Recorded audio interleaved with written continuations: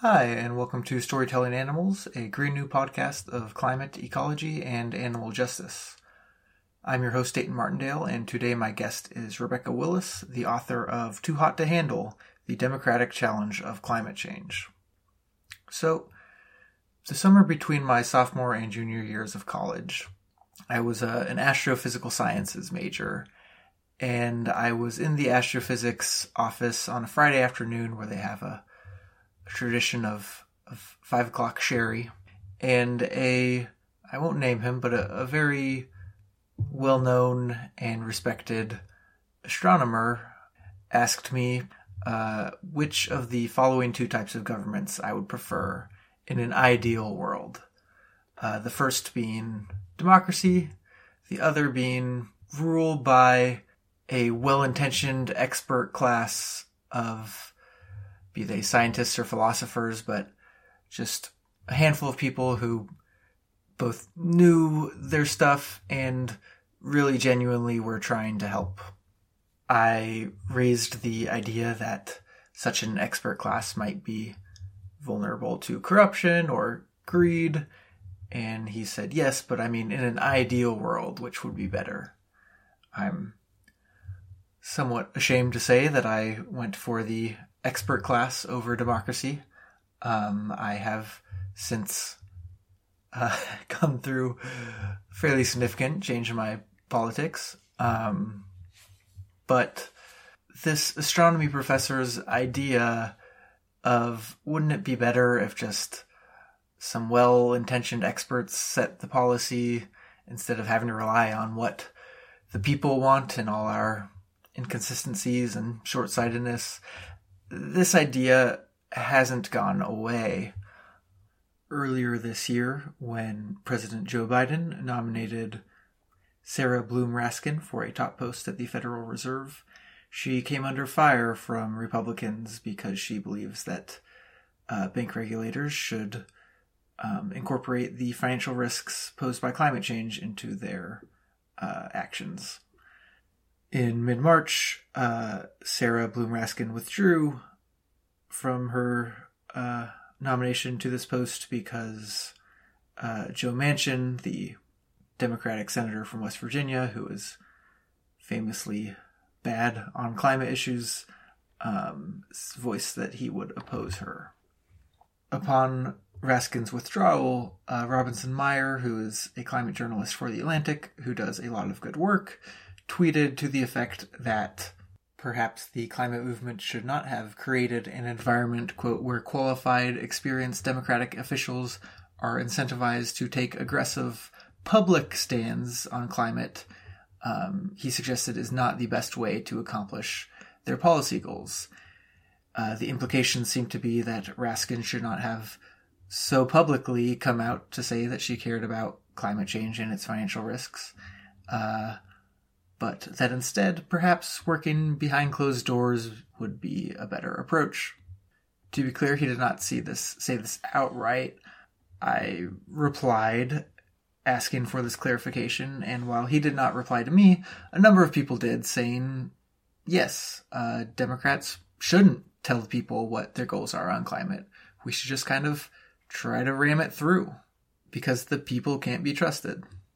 The next day, the blogger Matthew Iglesias published something to a similar effect, that the climate movement is pursuing poor strategy by trying to push Democratic leaders to embrace radical ideas like the Green New Deal, and that actually Democratic leaders are doing good enough, and pushing them to embrace stronger policies is just going to alienate people.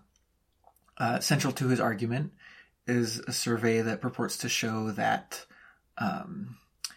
quote-unquote elites within Democratic and even Republican parties and among independents, this is, bureaucrats, think tankers, political staffers, scientists, lawyers, that these tend to have more progressive views on climate change than the general public.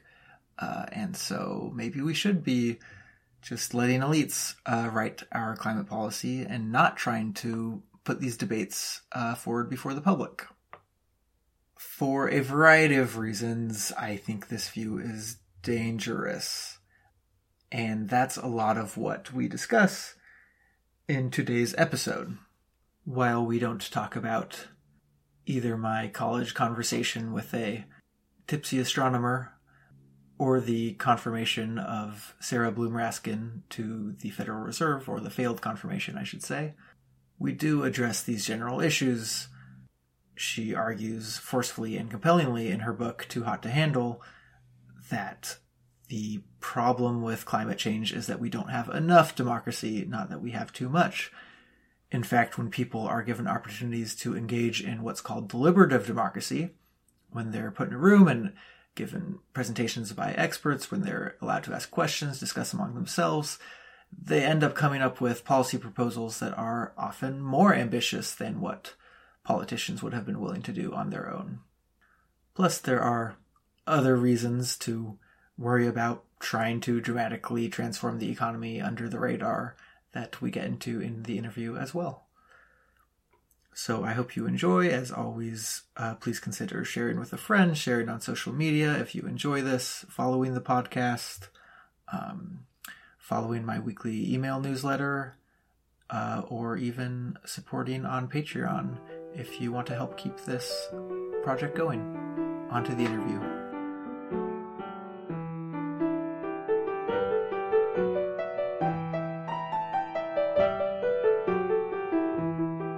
Hi, I'm here with Rebecca Willis. Thanks so much for coming on the show. Thanks, it's great to be here. The title of the book is Too Hot to Handle, The Democratic Challenge of Climate Change. Part of what's implied here is that there is a challenge to democracy, or at least to democracy as it is typically practiced, that's posed by climate change. And as you bring up in the book, there are people on, from the center to the left who in different ways have kind of become skeptical of democracy in response to climate change. They would like to see either technocrats or experts in power, or the masses are holding us back. What are some of the challenges that climate change poses to democracy? And what are these skeptics trying to say?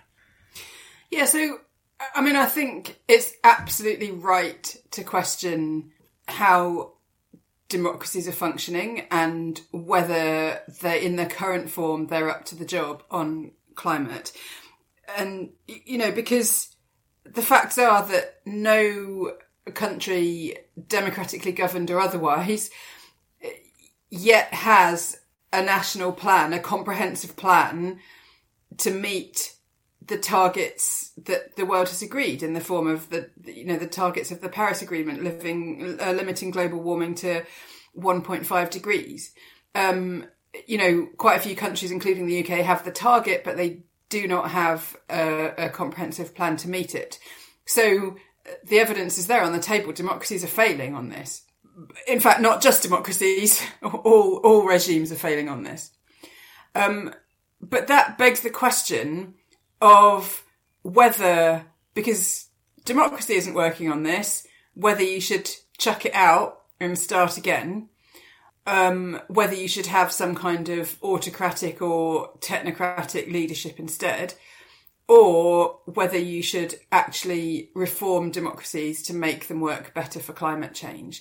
And I firmly believe that we need more democracy and better democracy to tackle the climate crisis. And I'm sure we'll go on to talk about what form, what more and better democracy looks like.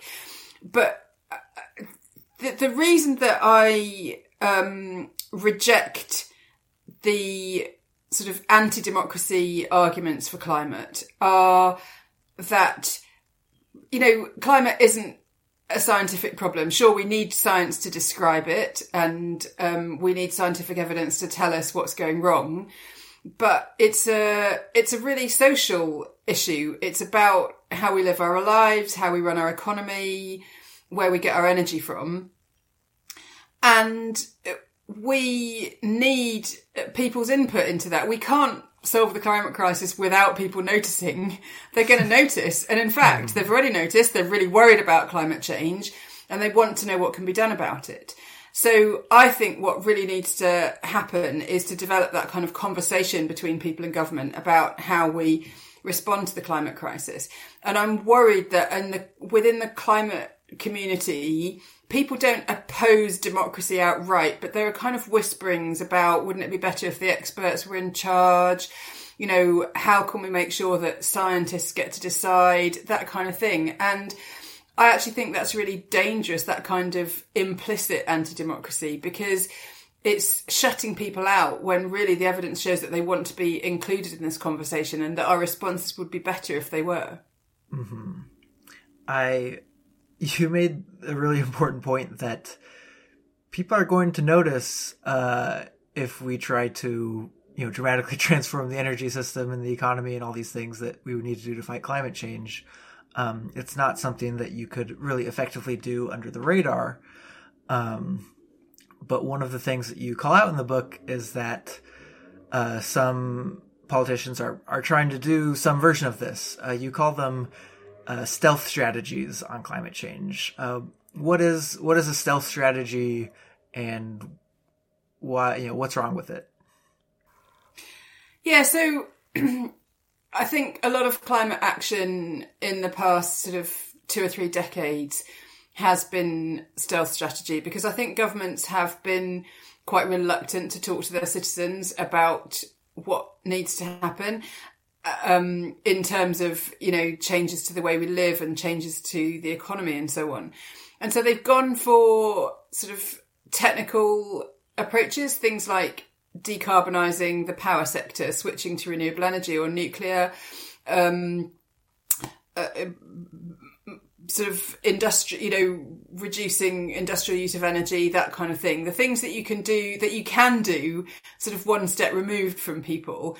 But, if you look at the changes ahead, if you look at what needs to happen in terms of, how we use the land, what food we eat, implications for transport, shift to electric vehicles and shift away from car use towards public transport, all those things are things that people are going to notice, right? And they're all to do with how our lives are shaped and how our lives work. So stealth strategies worked to a certain extent over the past couple of decades. I think that over the past sort of 20, 30 years, there have been missed opportunities to actually set out a really positive vision, because those stealth strategies have been available. But even if we wanted to carry on down that path, we couldn't now, because the next stage of climate action is going to mean changes to, to what our world looks like. Not necessarily bad changes. Some people won't like some of them. Some people will love them. But whether we love them or hate them, we're going to notice them. Mm-hmm. Yeah. And the other, sort of flawed approach to climate policy making that you bring up that I think is really important is called the feel-good fallacy. So this is maybe we say, hey, we built this many solar panels, without mentioning that the same company that built the solar panels is also burning lots of coal or something like that. So what's the issue here with the feel-good fallacy? Well, I mean, it's my one of my favourite examples was an airport in Scotland who got a headline in the local paper saying airport in global warming project success. And this was because they had invited school children to plant trees all around the new terminal building. And, it had worked because there was, pictures of smiling kids and trees being planted, and not a mention in the article about the fact that this was to allow an airport expansion, to allow expansion of one of our highest carbon industries, right? So, I mean, that is the feel-good factor being used at its most cynical. But it's not just kind of deliberate cynical misuse. It's something that I think is more widespread. It is focusing on, the incredible growth in renewable energy. I mean, it's amazing to see how much how much renewable energy has expanded, how much it's come down in price. That's a huge success story, both for wind and solar, for example. But the fact is that we're still using more oil than we ever did before. Mm-hmm. And you could argue that renewables expansion is making a dent in the rate of increase of oil use. But that's not enough, is it? We need to be transitioning away from fossil fuels altogether. And it's so much easier to talk about the good stuff, the feel good stuff, than it is to actually confront the bad stuff. Like, how are we going to stop digging fossil fuels out of the ground and burning them? How are we going to tackle the huge emissions burden from car use, from aviation? And we need to face these things head on. And even climate campaigners sometimes find, or environmental groups sometimes find this difficult, because, it's not necessarily a good news story. It requires sort of quite difficult conversations. But unless we tackle the bad, unless we do less of the bad as well as more of the good, we're not gonna get there. Exactly. Not only are elected officials not having these open conversations with the public, it seems like they aren't necessarily having them with each other. You interviewed a lot of UK members of parliament, and paint kind of a stark picture of life inside the halls of power. People who brought up climate change regularly, said that they felt like their colleagues considered them freaks or zealots or part of a lunatic fringe. Oh, here he goes again. They'd roll their eyes if someone, if Steve over there brought up climate change again. Yeah. And so what did you learn from these interviews? So I think what I learned by, having very open and anonymous conversations with politicians about climate is that it's not enough just to give them the facts and expect them to act. They really need the facts. They need good education. But it's not enough on its own. And the reason I did this research is because I was previously part of a project where we did actually provide MPs with evidence on climate. So we sat them down with scientists and policy experts and gave them all the information. And I think we sort of hoped that if they had a really full picture, they would sort of, trot back into the Houses of Parliament and change everything. And that didn't happen.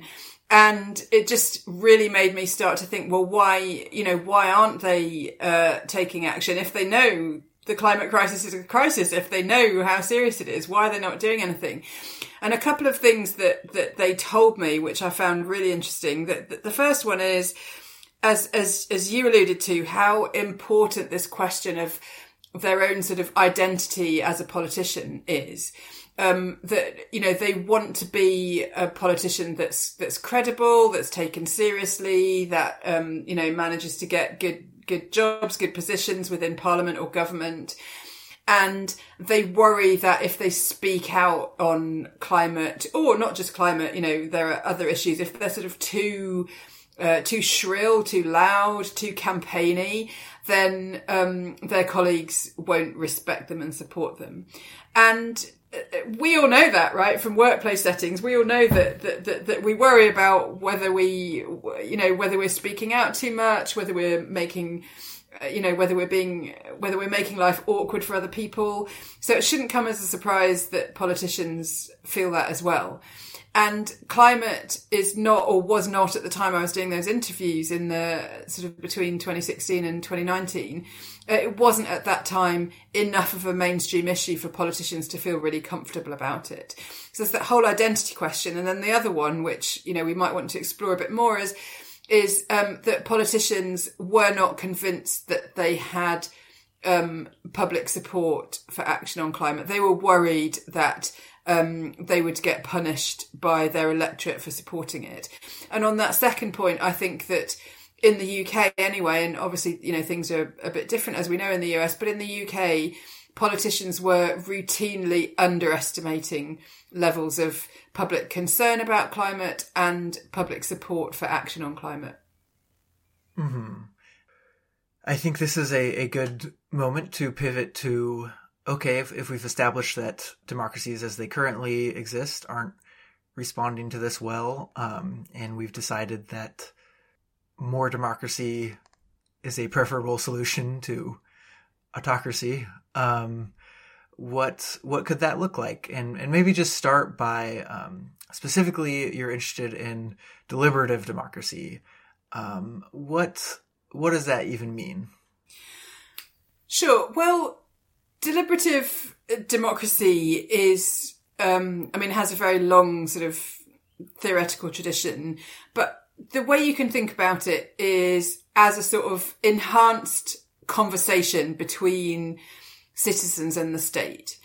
So, back in the very earliest days of democracy in ancient Greece, for example, we had direct democracy, which is where people literally came to the town square and put their hand up to vote on different things. I say people, you were only a citizen if you were a man and not a slave. So, their system wasn't perfect.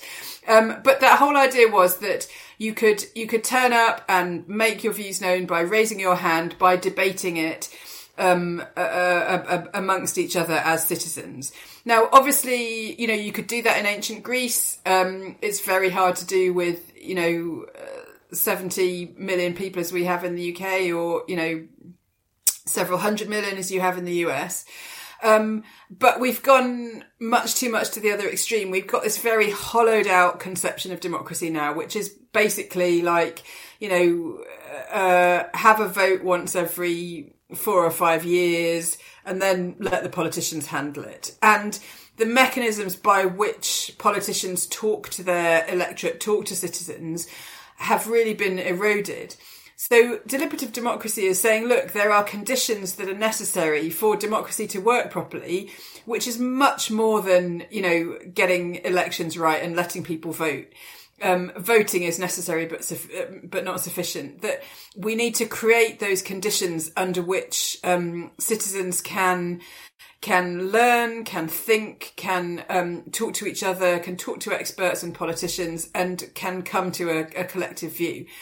And that sounds sort of hopelessly idealistic, but how I think of it is that we need to go back to the very idea of, why we have a state, right? Why we put some people in charge. And we do that because we, as individuals, know that we can't solve everything ourselves, right? We need a state, whether that be to, for defense or to lay down, basic sort of safety standards, or there are all kinds of ways in which it makes sense for us as individuals to sacrifice some of our liberty to put the state in place to do things collectively that we can't do individually. And that is the social contract. That's like the fundamental idea of politics. And what I think deliberative democracy is about, and what I think is needed now for the climate crisis, is a renegotiation of that social contract, to have a really explicit and deliberate and exploratory conversation between citizens and the state on climate change. And that sounds very theoretical, but there are ways of actually doing that in practice that I've had experience with. Yeah, maybe we can talk about what a citizens' climate assembly looks like in practice. Yeah, so the climate. So I was involved in Climate Assembly UK, which was run by the UK Parliament, and the point of this was to get citizens' views on how the UK should meet its climate target. So it wasn't just like people who wanted to come. We selected just over 100 people who were representative of the UK as a whole. So, they were, it was like the country in miniature in terms of gender, age, ethnicity, where they lived in the country, their sort of socioeconomic status, disability, that kind of thing. So we had the country in miniature, and then we spent 4 weekends with them talking through, giving them access to information and expertise, and talking through what they wanted the government to do on climate. So it was that social contract conversation. It was like, okay, I as an individual would like you, the government, to do these things on our behalf, and in return, I as an individual will do that thing. So, very practically, I would drive less if there was really good public transport in my area. I would like public money to be spent on better public transport, which would mean that I would have a choice about whether or not to drive my car to work. Under those conditions, I might not drive my car so much, or I might not even have a car anymore. So that's a very sort of practical example of how that conversation works. And what we found by doing Climate Assembly UK, and this has been repeated a lot of times in a lot of different countries, including France, Denmark, and lots of different cities within the UK and elsewhere. And I think every single time it's happened, the people involved have come up with a really sensible and ambitious set of climate actions. And they've come to a conclusion on that. There are difficult things. There are things that people always find difficult. Generally speaking, people are, in the UK anyway, and I think there's research similar in the US that, people don't like, restricting, flying. They are worried about changes to diet, but there's a whole load of other stuff that they really want government to get on with and do. Mm-hmm. What are some surprising examples of policies that were endorsed by groups like this that maybe on the surface you would have thought that they would have been more afraid of, or it would have seemed like too much of a sacrifice or something? Yeah, so restricting car use was an interesting one. So people didn't want... people were quite cautious about restricting car use, but they were very happy with things like banning cars from city centres and having a lot more investment in public transport and walking and cycling. And they were definitely much bolder on that than politicians would be. There was a lot of support which came out across all the areas we looked at for more localised approaches. So in the UK, we have a very centralised political system. Local government has very little power and resources, and they thought that should change. They liked the idea of, local government, having more control over, energy strategy, things like, how we develop renewable energy, strategies to improve the building stock, to make sure it's better insulated. So they wanted a more localised approach. And even on some of the areas that we know are tricky, like flying and like diet, people were willing to compromise. So on flying, people supported the idea of taxing, people getting one tax-free flight a year and then having to pay increasing amounts of tax for every flight after that, the frequent flyer levy. And they sort of accepted that, that might have to be done, and they were supportive of that. And on diet, that is kind of a culture point. No, everyone's very resistant to being told to be vegan. But if when you ask people, would you eat less meat? Would you look at alternatives to meat? They're quite happy to consider that. And, I think they ended up agreeing on 20% reduction in meat and dairy consumption. So, they were up for change. Mm-hmm. So one follow-up question is, great, we have these assemblies, people come up with exciting ideas. Do they actually necessarily make a difference?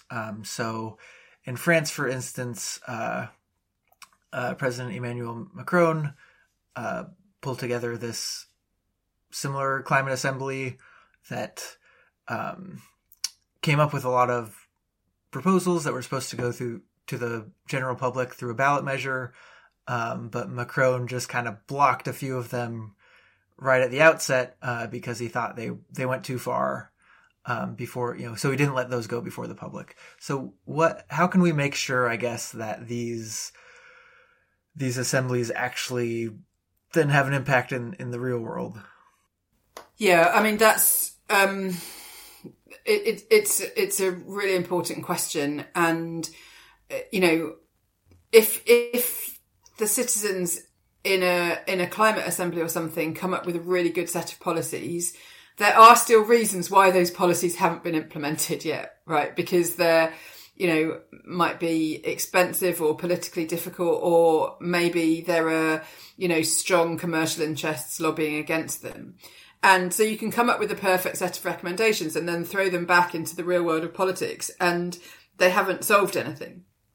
I think that the danger is that these processes become discredited if the recommendations aren't taken up. And certainly in the UK was a bit of a strange one, because the assembly was run by Parliament, but it's actually only the ruling party, the government, who can take up the recommendations and actually change the law. So we haven't seen a huge amount of uptake of the recommendations. We've seen it have influence in a lot of other ways, but we didn't see the Prime Minister saying, okay, I'm going to do these 3 things because the Climate Assembly told me to. We haven't seen that at all. So that is really a problem. What I would say about that is it shouldn't deter a government who, really wants to use these processes. And, we've seen in Scotland, actually, Scotland had a climate assembly and it was much closer to government. And there's been quite a lengthy dialogue between citizens and the government about what they're going to implement and how they're going to take forward the recommendations. So I think that's a good example. But also it's about not putting all the emphasis on climate assemblies, these kind of big bang, one-off events, and just looking at how you can do citizen deliberation in all kinds of ways. So we're working now, my research team at Lancaster University is working with the Climate Change Committee, who are independent advisors on climate, to get some citizen deliberation going about what needs to change in the home to reduce energy use in the home, which is obviously very topical now given energy prices and what's happening with gas. So we're working with a small group, like 25 citizens, to help them develop their advice to government. That's one thing that can be done. I think, James Fishkin, who's a very influential deliberative democracy advocate in the US, he, I think it was him, suggested this idea that politicians in the US should just spend time on the phone, on a video call with citizens, with their electorate. And I think someone did the maths about how, if they talk to 20 citizens a week, then during their term of office, they'd get to talk to, a decent chunk of the electorate and just hear from them about their hopes and fears and their everyday life and everything. And just, a lot more structure put in place to allow politicians to talk to citizens, not just about climate, but, I think it's particularly needed on climate. Mm-hmm. Right. For instance, Ireland overturning its abortion ban came out of a citizens' assembly there. So I think that's evidence of, if you bring people together and have them talk about an issue, they might come to conclusions that are beyond what maybe the politicians considered politically acceptable, and B, can actually come to fruition. But the idea of talking with people on smaller scales than these big one-off assemblies is also really important, partly because not only for its impact on politicians, but its impacts on everyday people themselves or ourselves. One of the things is that, yes, while people want more action on climate change, most people aren't necessarily putting it toward the top of their day-to-day list of things that need to change. And I think in some ways that's for understandable reasons there are often more urgent, economic or health or other concerns. But also sometimes we live in this dual reality where even those of us who who are climate activists or who care about this issue, where, yes, on the one hand, you're aware that the world's ecosystems and climate are in this catastrophic disruption, and on the other hand, you just have to live your day-to-day life, and that it can be really hard to live in this dual reality, but that once people have gone through a deliberative democratic process, an assembly or what have you, they actually care more about climate change than they did when they start. Can you talk a bit about both this idea of why it's so hard for the urgency of climate change to sink in, even if we give it lip service, and how more forums for deliberative democracy might help with that? Yeah, so you're right that the reason it's hard to incorporate climate into our lives is partly that we all have a lot going on in our lives, and climate isn't for a lot of people a lot of the time it doesn't seem as to be hitting you in the face the same way that daily life does. Of course, that's not true if you are a pastoralist where the rains have failed, or if you've been the victim of a flood or a climate-induced landslide or something. So, right. Climate change is unfortunately hitting a lot more people in the face a lot more of the time. But if you have the luxury of not suffering direct climate impacts, you can park it to one side. And then you're right that just the enormity of it, and thinking about, a 3 or 4 degree world would be like, it's terrifying and exhausting. And, when I go on holiday, when I'm away from work, because I work on climate change every day, it's like this kind of psychic burden. And, when I'm away, I was on holiday last week and it was just so nice not to think about it. And, you need to switch off. You need to get that distance. Otherwise it would be quite all consuming. So there's a lot of reasons, and there's a lot of really good psychology and sociology on this. There's a lot of reasons why we don't, take climate change seriously all of the time. But I think we need to fight that to a certain extent. And I think climate assemblies are part of the issue. I mean, certainly one of the great things about them is that people who have, taken part in a climate assembly are trusted by other people to be sort of messengers on climate. So you're likely to trust someone like you that's been part of that process more than you might trust an expert, or at least, as much as you would trust an expert. And just the same way that we like getting information from friends and family, from within our filter bubble, if you like, then, that people who've been involved in climate assemblies can be really useful. But I think there's a wider thing about just, literally talking about climate more, making it more part of our day-to-day lives, not contributing to this kind of societal denial that we have around us. And sometimes that's really difficult. I'm always wanting to, if I hear someone's just, taken a flight for a weekend away or something, part of me wants to say, oh, did you think about climate when you made that decision to, fly for a 2-day weekend in Barcelona or something? Or, was that not a factor for you? But I never ask because I'm too polite. Right. But the question's always there for me, right? And in a way, that's exactly the conversation we need to be having. Like, oh, did you think about getting the train? Did you think about going somewhere more local?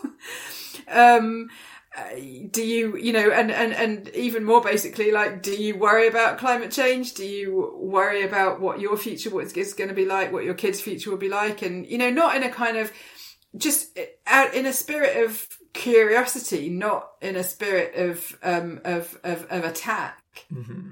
Yeah, I think one of the more helpful recommendations in your book is just don't be afraid to talk about it more. Both about those individual things we do and like what can your work, talk about it with your colleagues about what your workplace can do, or with your elected official.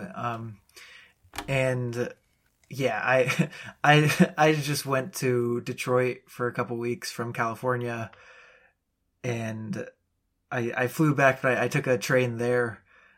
But I almost like, and I've started doing this before. I was in Chicago and my family's in California, and I take these 48-hour train or bus rides, and I'm almost like a little embarrassed to bring them up, or I try to avoid it sometimes because people just look at me like I'm crazy. And I also like don't want to be like, well, it's because the way that you travel is bad for the earth. But yeah, I know there are ways to have those conversations that actually are productive. And I don't necessarily know that long term, like maybe there are better solutions than 48-hour bus rides, but it's something I can do anyway. So I want to ask a little more about your personal story here too, which is interesting, where you worked with this organization, Green Alliance, that worked, you kind of say, more on the inside of the political system, more directly with politicians, and accomplished a lot of good through this. But kind of looking back on it now, you aren't sure that maybe there could have been more of a balance between inside and outside working with non-politicians. Can you talk a little how you reflect on that experience now, or how you came to that conclusion? Yeah, I mean, funnily enough, someone I spoke to earlier today said, what message would you have for your younger self? And, that kind of question inspires absolute terror in me. Partly because I don't buy into this idea that, we're all so much wiser when we're older. I think young people have an incredible amount of wisdom. So, I don't want to sort of pretend like I have all the answers just because I'm a bit older. But my message to my younger self would be, don't try and be nice to everyone. Don't compromise all the time. And I mean, we shouldn't have compromised on climate back then. We certainly shouldn't compromise and be nice now. When you have the world's leading scientists, when you have the International Energy Agency saying that we can't open any new oil wells or coal mines, you've got to be direct about that. You've got to face up to that truth. And that might mean telling someone who works for BP that they shouldn't be working for that company, or that company should be doing different things. And, we should, we need to be a lot more honest and confident about what we think. But the difficulty is that if you're a campaigner, if it's your job just to say, to have a very black and white message about what's needed, then that's no problem, right? You can just say, you can just lock yourself to a pipeline and say this pipeline should not be here. Mm-hmm. It's more complicated if you're talking to the authorities about, how they could develop their energy strategy so they don't need that pipeline anymore. It's more complicated still if you involve the companies that are laying that pipeline in the discussion about the future. So the science hasn't changed, right? You still need to stop digging up and sending that oil through pipelines. But the way that you achieve change is different from campaigning, because it is about listening to listening to where government's at, listening to what solutions there might be, and working through that. So it's very difficult to be sort of steadfastly confident and clear about the big changes that need to happen, while at the same time being sort of realistic and useful, having realistic and useful conversations with people about how that change happens. Yeah, I'm not sure myself how to walk that line. And so only a couple more questions, but one thing I wanted to ask about is, the Too Hot to Handle book came out in 2020. Obviously, a lot has happened in the world since then. And the coronavirus is among other things, the coronavirus is an example of a something that is both scientific and technical as an issue, but also very social. And I think, regardless of whatever the right way to handle it was, which I don't think most countries, at least the United States, certainly didn't do the right way, but certainly inspired a lot of a backlash against whatever, public health initiatives were put in place. And also, in the last couple of years, there's been, and I'm more familiar with the U.S. context, kind of a frustrating governmental impasse on climate change, to put it mildly, where it looked like there was going to be at least some climate bill passed under the Biden administration that has now just been languishing for, I don't know, almost a year. So yeah, how have these last 2 years impacted just how you view the relationship between like technical expertise, government, and the people? Yeah, I mean, it's a huge question, isn't it? I mean, the biggest problem with COVID, with the pandemic, and now with the war in Ukraine, is it's just a thief of attention away from climate. Which is not to say we shouldn't have focused on climate and that we shouldn't focus on the war, but, there's only so much political attention and public attention. We can only worry about so much at once. And the danger is that, climate isn't going away, but you'd have been forgiven for thinking so if you look at the headlines and if you look at political speeches over the past couple of years. And that's really problematic, because these are the years that we really need to get stuff done. So that worries me. I think that we maybe had a little, for you guys over in the US, COVID just happened in this absolute toxic mess of your politics, didn't it? It was much more problematic. Whereas I think here, in some ways it gave me a bit of optimism, because, it was a crisis. We needed scientists to help us understand that crisis. The scientists were given, a decent amount of respect by politicians to navigate their way through. There was a little bit too much of the politicians going, oh, leave it to the science, like science can make decisions for you, when it obviously can't.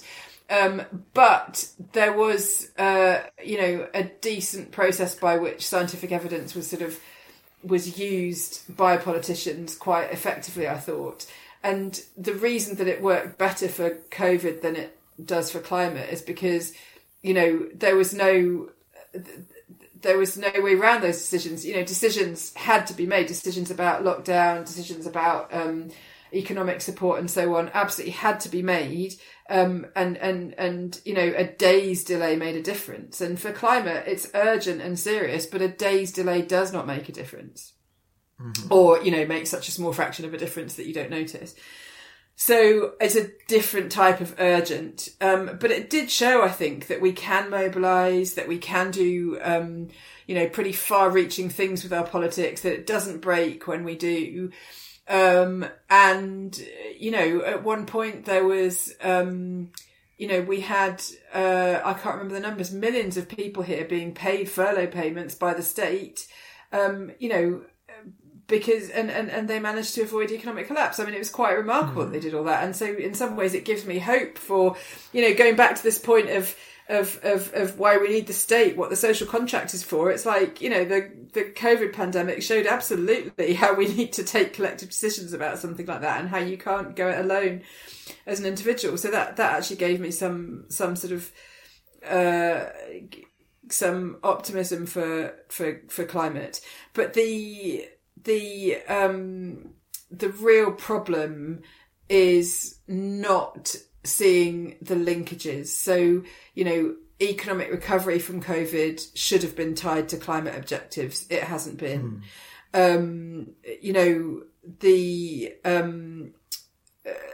even with the Ukraine situation, a lot of that has come about because, Russia has funded its army through fossil fuel exports. So again, there are some obvious linkages, and politicians aren't picking these up, and they really need to, because the climate crisis, there's nothing that isn't linked to the climate crisis, right? We need to be, whenever we're trying to solve any other problem in government, we've got to be linking it to the climate crisis. Mm-hmm. So I know you have to go soon. So just kind of one more question. Let's say I'm sold that we need more robust public conversations about climate change and, contributions to what solutions should look like from everyday people. And we need avenues and pathways for politicians to hear those conversations, be part of those conversations, and respond to those conversations. How can we start making that happen? Or what are the prospects for increasing deliberative democracy moving forward, specifically around climate issues? Well, I mean, I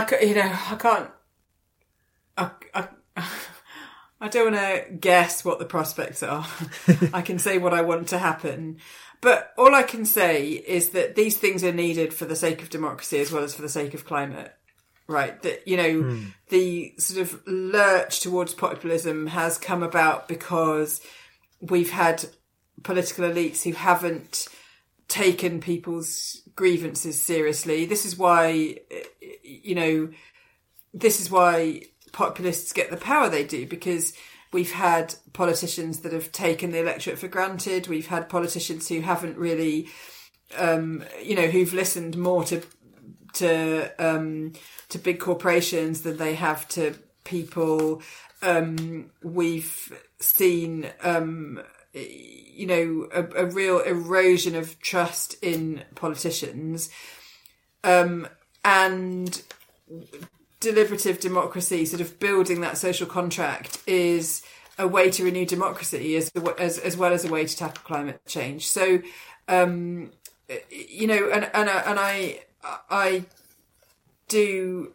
really heartened to see all the different experiments that have happened. You mentioned Ireland. That's a really good example of where deliberative democracy has made a real difference to some questions that had